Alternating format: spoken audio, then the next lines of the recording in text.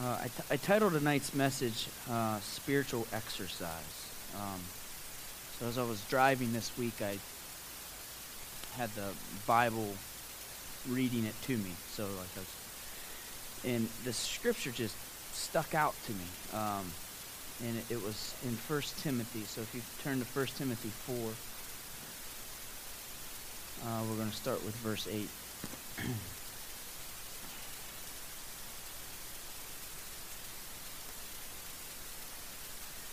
And it says, verse 8 says, physical exercise has some value, but spiritual exercise is much more important.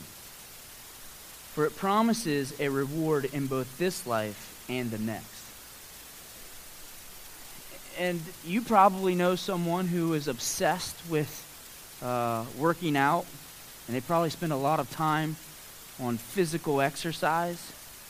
And Scripture tells us that while physical exercise is good, spiritual exercise is much more important because it promises benefits in this life and the next.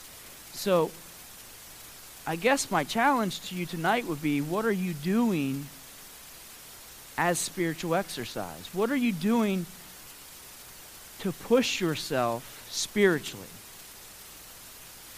And this, as I was putting this message together and I was sitting over there like sweating, I'm like, I don't even know what to bring up because there are so many things that God can call us to do that are physical exercise. And sometimes God just pushes us into the fire, and that in itself is exercise. But sometimes we get really, really, really comfortable. We get comfortable in our jobs. We get comfortable in our church. We get comfortable with our group of friends. We just get comfortable. And then we get comfortable in our relationship with God, and we get comfortable spiritually. And so I charge you tonight to look at yourself and say, what am I doing spiritually as exercise? What am I doing that will build up my relationship with God? And the King James Version says godliness. It doesn't say spiritual exercise. It says godliness. So having godliness, so if you're training in godliness, that means that you're trying to live by this word. And you're trying to live by the words in the Bible. And that in itself is training, right? Taking the words and applying them to your life. That's probably enough training for all of us because that would consume our lives. And even if we did that, found a scripture a day and applied it to our lives. But I think of a time for me when we were in Tennessee, and some of you may not believe this, but when we were in Tennessee, there was one day, the group of us, I don't know, 8, 10 of us who went down to Tennessee for that mission trip last summer, there was one day where they made us, we made sandwiches, and then they took us to like a manor type area, government housing, and they said, just go and use the sandwich as a conversation piece and talk to people and pray for them and just witness to people. And I was extremely uncomfortable. And if you know me, that might surprise you because I don't really know very many strangers. And so, but it's just that it was an uncomfortable place for me to be in. But I had kind of been put in a leadership position, and I knew that day that I had to step out of my comfort zone, and I had to be the one to lead our team and to at least start. If I would start, then maybe some other people would take over, and they did, and we had a wonderful 3 hours of ministry that day. But it was uncomfortable for me. And oftentimes I found that in our lives, we like to stay comfortable. We don't want to put ourselves in those uncomfortable positions, but I want to charge you to look for those uncomfortable positions. It was very simple. We made a bologna sandwich and bagged them up and then just found people. And the sandwich, hey, do you want a sandwich? And then we just shared the love of Christ. And we found some amazing stories that day, and we're able to pray with people, and we were touched and they were touched. And that's spiritual exercise. That was getting out of a position that was comfortable for me. But then, after I said something to the first person, guess what? The next person I found, I'm like, I've done this before. I can do this. I got it. And so you're building your spiritual, your spirit, man, every time you step out of that comfort zone. And it's been happening to me in my job, and it's probably why God sent this to me. One thing I hate more than anything in the world is to talk to people on the phone, especially like about uncomfortable things. Like if the cable bill comes and they say, hey, your special's up, you now owe this much. I'll say, Carrie, can you take care of this? Because I don't want to call those people. And it's been like that for years. And Carrie is amazing with it, and she convinces people to do above and beyond what I would say, oh, okay, we'll just pay it. But because of my new job, I've been forced in these positions to call parents with very, very uncomfortable conversations. And what I found is the first time I had to, which there was like some shifting going on with teachers, so I had to call the teachers and tell them, hey, you're being bumped. This was day 3, by the way, of my new job. The superintendent goes, well, you're going to call those teachers. I've never met them. And I had to call these teachers and tell them, hey, someone else took your job, so this is what's available, or you could bump these people. And so, very, very uncomfortable. The first thing I did was pray. I said, God, I can't do this. That's too hard. That is not me. You have to speak through me, because this is bad news that I have to deliver to people. But as I've gotten more and more comfortable just dialing phone numbers, now it's, we're in the school year, so it's not teachers, now I'm dealing with parents. I'm getting more and more comfortable, and I'm finding that less and less I'm taking that time to go, God, I need your help on this one, because it's becoming comfortable. And so the challenge for us as a church is to find those uncomfortable positions, because when we're in those uncomfortable positions is when we rely on God. Because when I made that day 3, I thought I was stepping into a job to get my toes wet, and the superintendent pushed me in the water. I was extremely uncomfortable, and I was going, God, I need your help. And as now I've been there for a while, I'm getting more and more comfortable, and I'm relying less and less on God and more on myself, and I don't want that. So as a church and as myself, I'm going, Chase, you have to remain uncomfortable. Because when you get comfortable is when you rely on yourself. And I don't want to rely on myself, because I know what I can do and I know what I'm made of.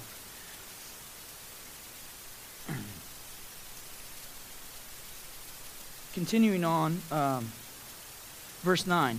This is true, and everyone should accept it. We work hard and suffer much in order that people will believe in the truth.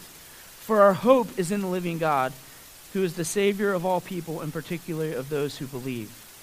It says we suffer much. And so I look at my life sometimes and I go, I don't suffer that much. And the reason why the apostles were suffering much is because they were constantly in uncomfortable situations, talking to people about uncomfortable things. They were confronted by the leaders of the time. And they were constantly suffering and being beaten and thrown into prison and in uncomfortable situations. And in America, it's really easy for us to be comfortable.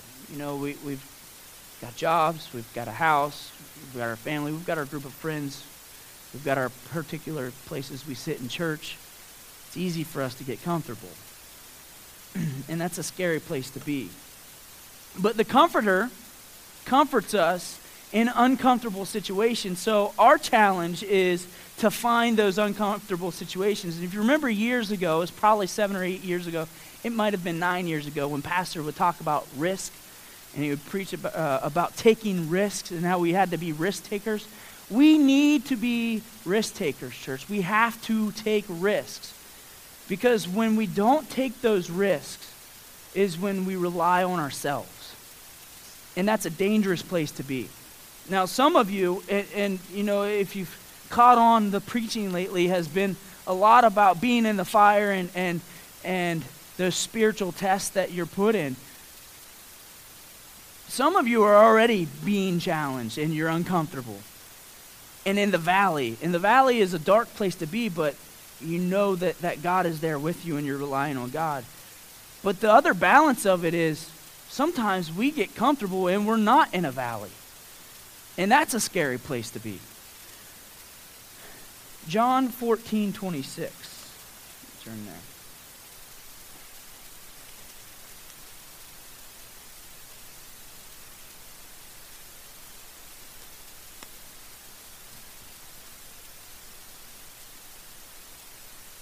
I have a New Living Translation, so I'm going to read from the screen.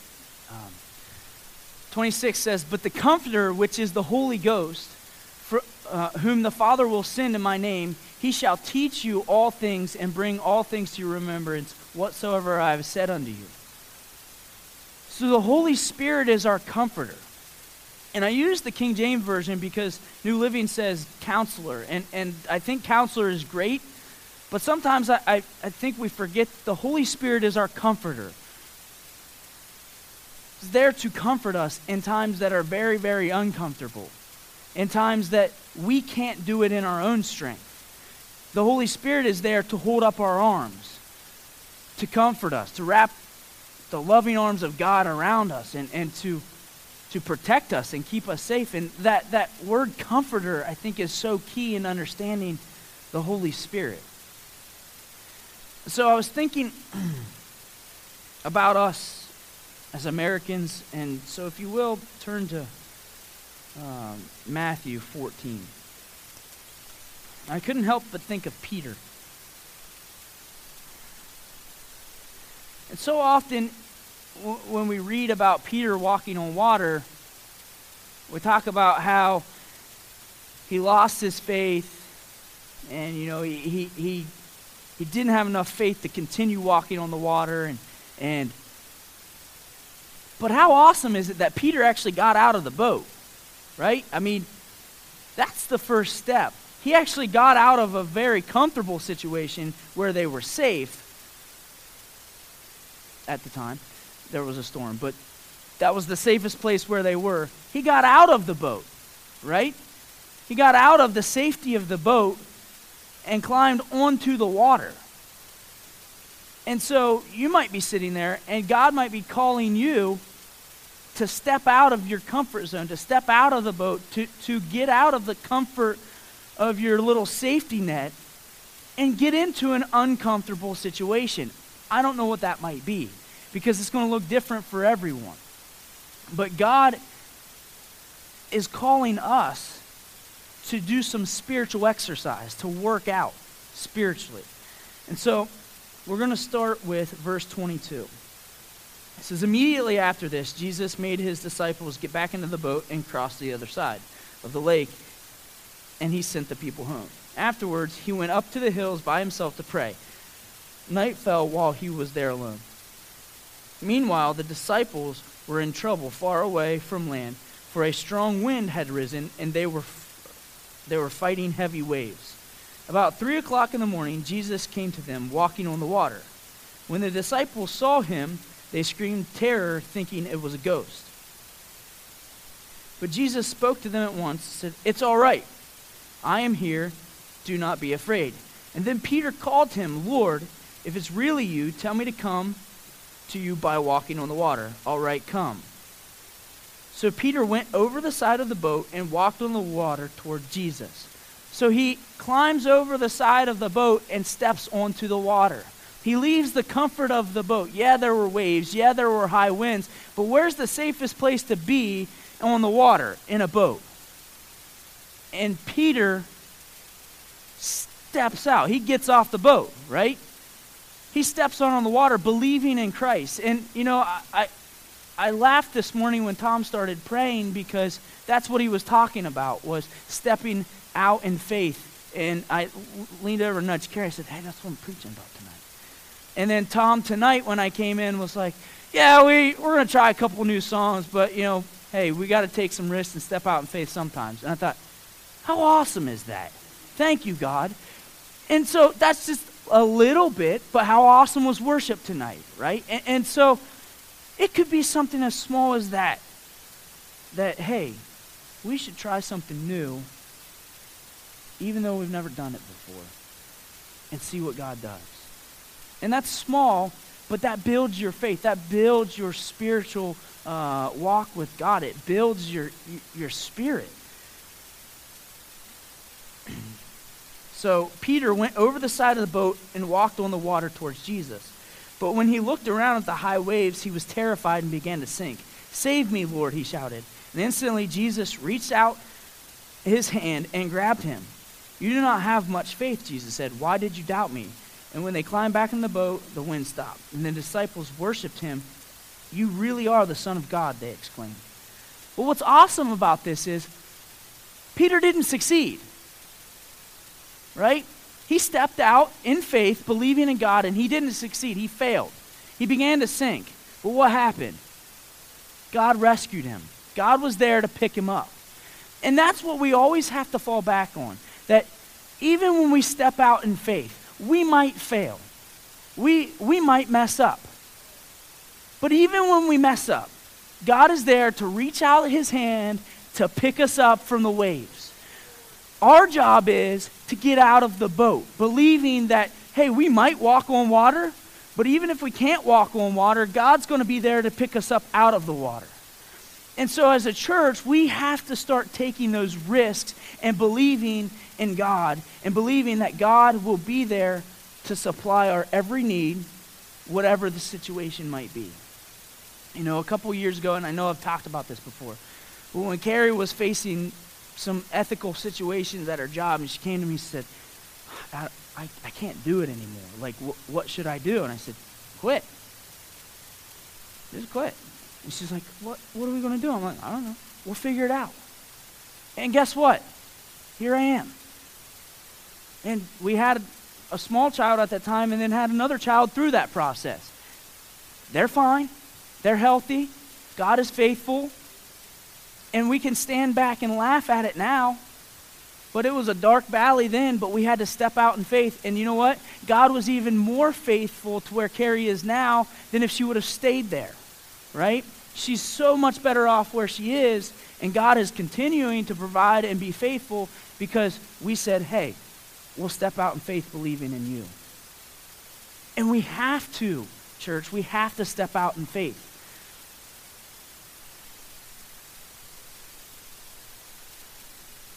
And you know, sometimes I think we get really comfortable in our walks with God. We get really comfortable in our relationships with God. And if you would, turn to Luke chapter 9.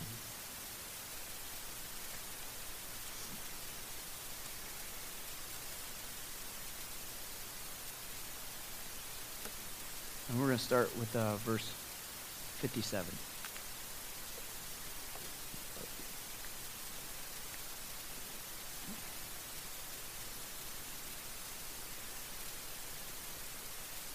I know pastors said it time and time again that serving God's not easy.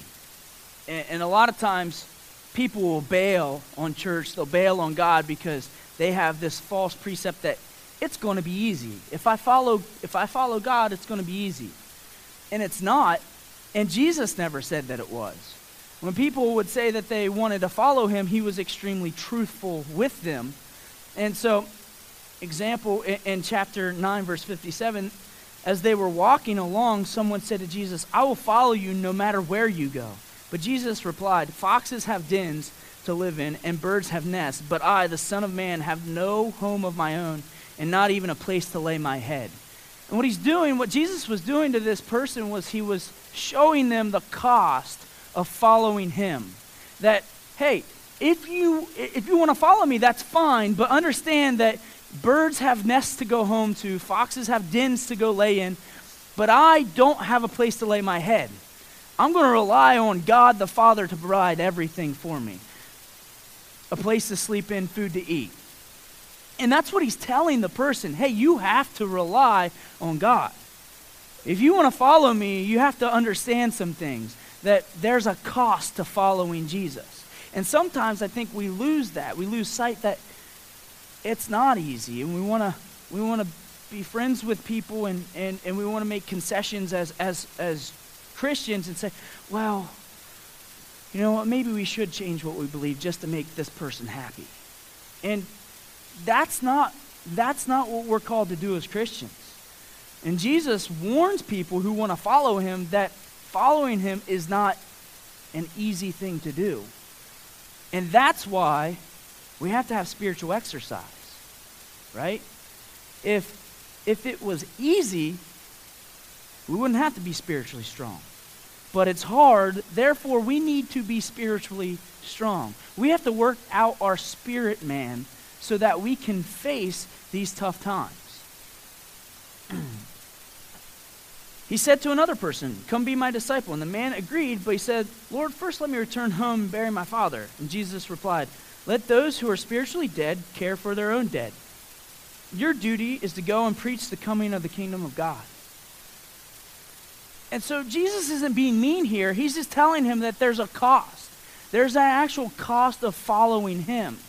And the cost is you can't give a care about this world. We can't store up our treasures. We can't invest in this world. We have to worry about the kingdom of God and his kingdom and advancing his kingdom. And that's a very uncomfortable place as Christians to be because we want to love our families. We want to comfort those. But our first calling is to serve Christ. And if we're disciples of Christ, we have to be strong. We have to be able to be in these situations that are extremely uncomfortable for us. 61. Another said, "Lord, I will follow you, but first let me say goodbye to my family." And Jesus told him, "Anyone who puts his hand to the plow and then looks back is not fit for the kingdom of God." That's what Jesus is saying is the price of following him. You can't go and say, "Hey, bye mom, bye dad, bye, I love you guys, I'll see you later, I'm going to follow Jesus." He's saying, hey, listen, we don't have time for that. It's pressing that you go and preach the word, and you can't follow me and then look back at what you have left. And so what he's doing is he's telling these people that, hey, following Jesus isn't easy. It's not for the weak. It's not for anyone just to join. And that's where we are as America, because lots of people want to call themselves Christians, but not very many people want to live by this. They don't want to. They don't want to follow the godliness of the Bible. They don't want to work out spiritually, and that's why we have to work out spiritually. Because if we don't work out spiritually, we're not going to be strong enough, and we're going to put our hands to the plow and we're going to look back because we're going to be spiritually weak. That's why our job is to exercise our spirit. We have to exercise our spirit. And we have to look for those opportunities to step out in faith and say, God, I don't know why, but I'm believing in you. I don't know why, but I know that you can pull me through this. You'll be faithful. And even if I drown, you'll pull me out of the water. Even if I start to sink, your hand will be there. Our job isn't to walk on water. Our job is to get out of the boat.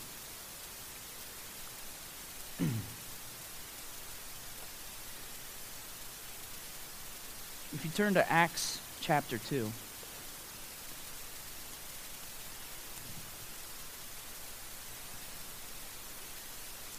The first church had it. They got it. They understood it. Because everything they did, they relied on the Holy Spirit. Everything.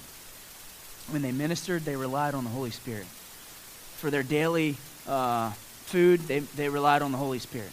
Where they were going to lay their head, they relied on the Holy Spirit. So we're going to start with verse 43. It says, a deep sense of awe came over them all, and the apostles performed many miracles, signs, and wonders. And all the believers met together constantly and shared everything they had. They sold their possessions and shared the proceeds with those in need. They worshiped together at the temple each day, met in their homes for the Lord's Supper, and shared their meals with great joy and generosity. All the while praising God and enjoying the goodwill of the people. And each day the Lord added to their group those who were being saved. See, when they're performing miracles and they're meeting together and they're selling their possessions to provide for those in need, What they're doing is they're relying on God to provide. They're relying on God to be their provider. See, our mentality in America is we're the providers, right? I go to work. When I'm at work, I work really hard, and I get a paycheck, right? It's I. I'm the provider. But God should be our provider. When we look at the first church, they relied on God to provide their every need. And it's really easy for us as Americans, who most households have two incomes coming in, to say, I don't need anything. I'm providing for myself. And that's a dangerous place to be, because when we provide for ourselves and we're so consumed with us providing, we don't need God, right? We don't need to rely on God. And that's a very dangerous place to be. And that's something that Carrie and I constantly struggle with, because I'm going, yeah, I want to pay off debt. I got a new job. I want to pay off some student loans. And then I go back to, but there are people who need things, right? And so we're constantly battling this, like, how do we be responsible with what God has given us? Not what I have made of myself, but what God has given us. And we believe that we were faithful a little, and because of that, God is blessing us as we're getting older. But we have to continue to be faithful. And being faithful doesn't mean doing what we want. It's doing what God wants. And we have to rely on God to direct our steps as we go through life. And it's hard as Americans, because most everyone in this room is probably in the top 5% of the wealthiest people in the world. And so it's hard for us. And what's the Bible say about rich people? It says it's harder for a camel to go through an eye of a needle. And the disciples said, well, Lord, that's impossible. And he said, right, but through God, all things are possible. And so as Americans, we can't rely on us. God has blessed us, and he's blessed us for a reason. We have to rely on him and what he has blessed us with.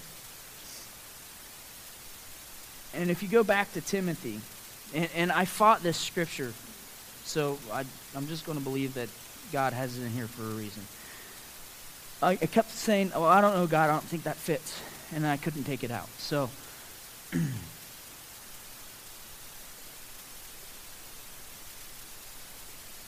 1 Timothy 6, verse 6. Yet true religion with contentment is great wealth. You want great wealth? It's true religion with contentment. After all, we didn't bring anything with us when we came into the world, and we certainly cannot carry anything with us when we die. We can't take anything with us when we leave, right? We can't take it with us when we go. But where do we spend the majority of our effort, our time, and our life on?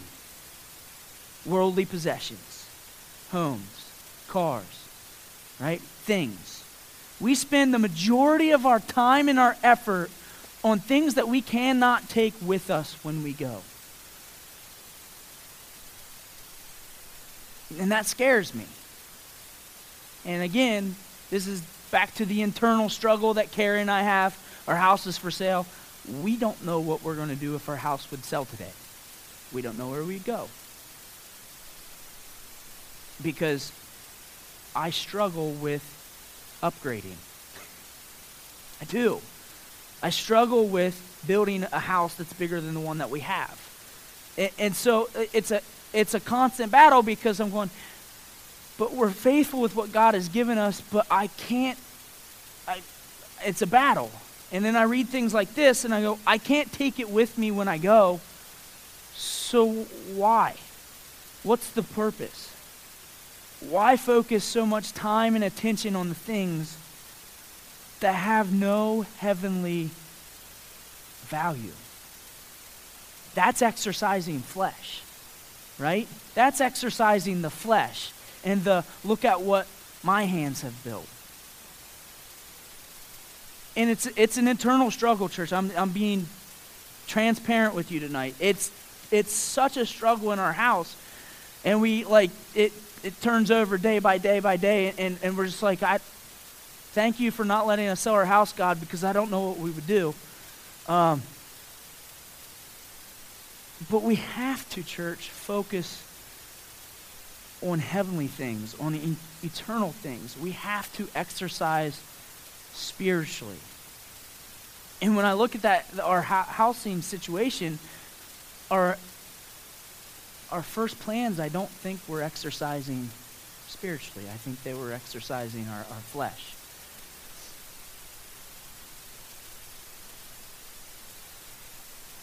After all, we didn't bring anything with us when we came into the world, and we certainly cannot carry anything with us when we die.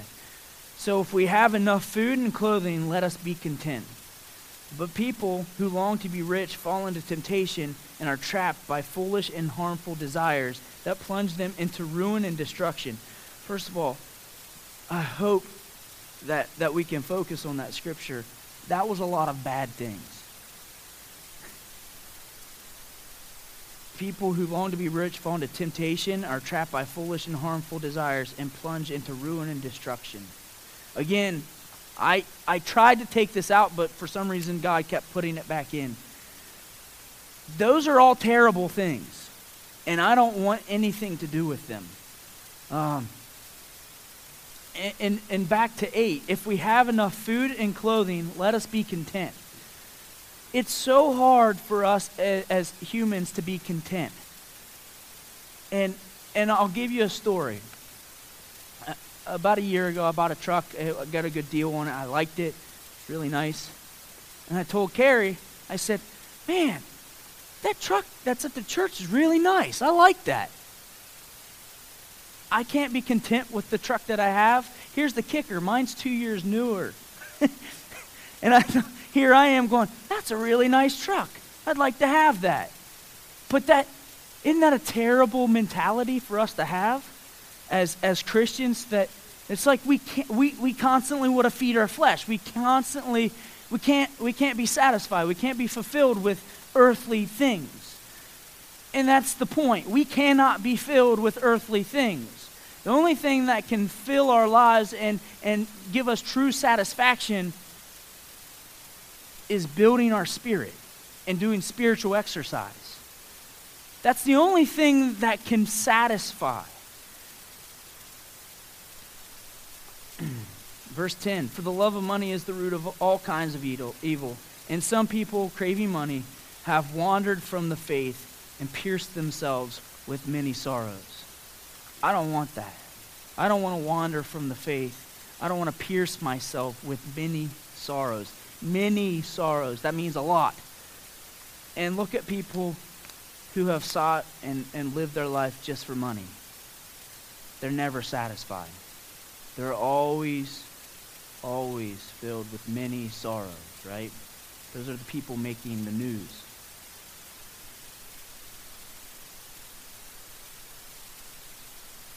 So ultimately, this is what I want to end with.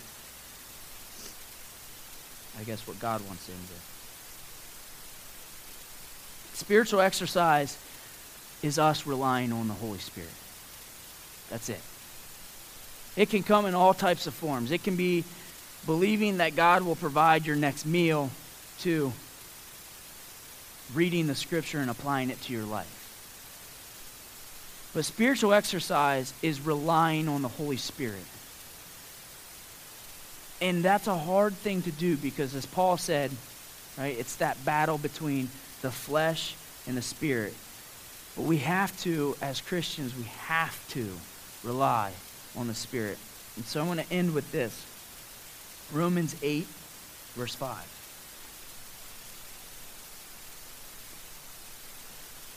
It says, those who are dominated by the sinful nature think about sinful things. But those who are controlled by the Holy Spirit think about things that please the Spirit. So think about your life. What do you think about? Do you think about things that please the Spirit? If so, you're being led and controlled by the Spirit. And we have to allow the Spirit to control our life. If the Spirit's controlling our life, we're going to think about things that please the Spirit. I'll read that one again. Those who are dominated by sinful nature think about sinful things, but those who are controlled by the Holy Spirit think about things that please the Spirit. We have to give our lives over to the Holy Spirit to control. Our lives are not our own. We can't be in control. It's not us. It's not I. It's not me. We have to give our lives over as a vessel, an empty vessel for the Holy Spirit to use as the Holy Spirit sees fit. Verse 6, if your sinful nature controls your mind, there is death. But if the Holy Spirit controls your mind, there is life and peace. And I read this on a Wednesday night a couple weeks ago. That's what I want. I want life and peace. I want to be controlled by the Holy Spirit.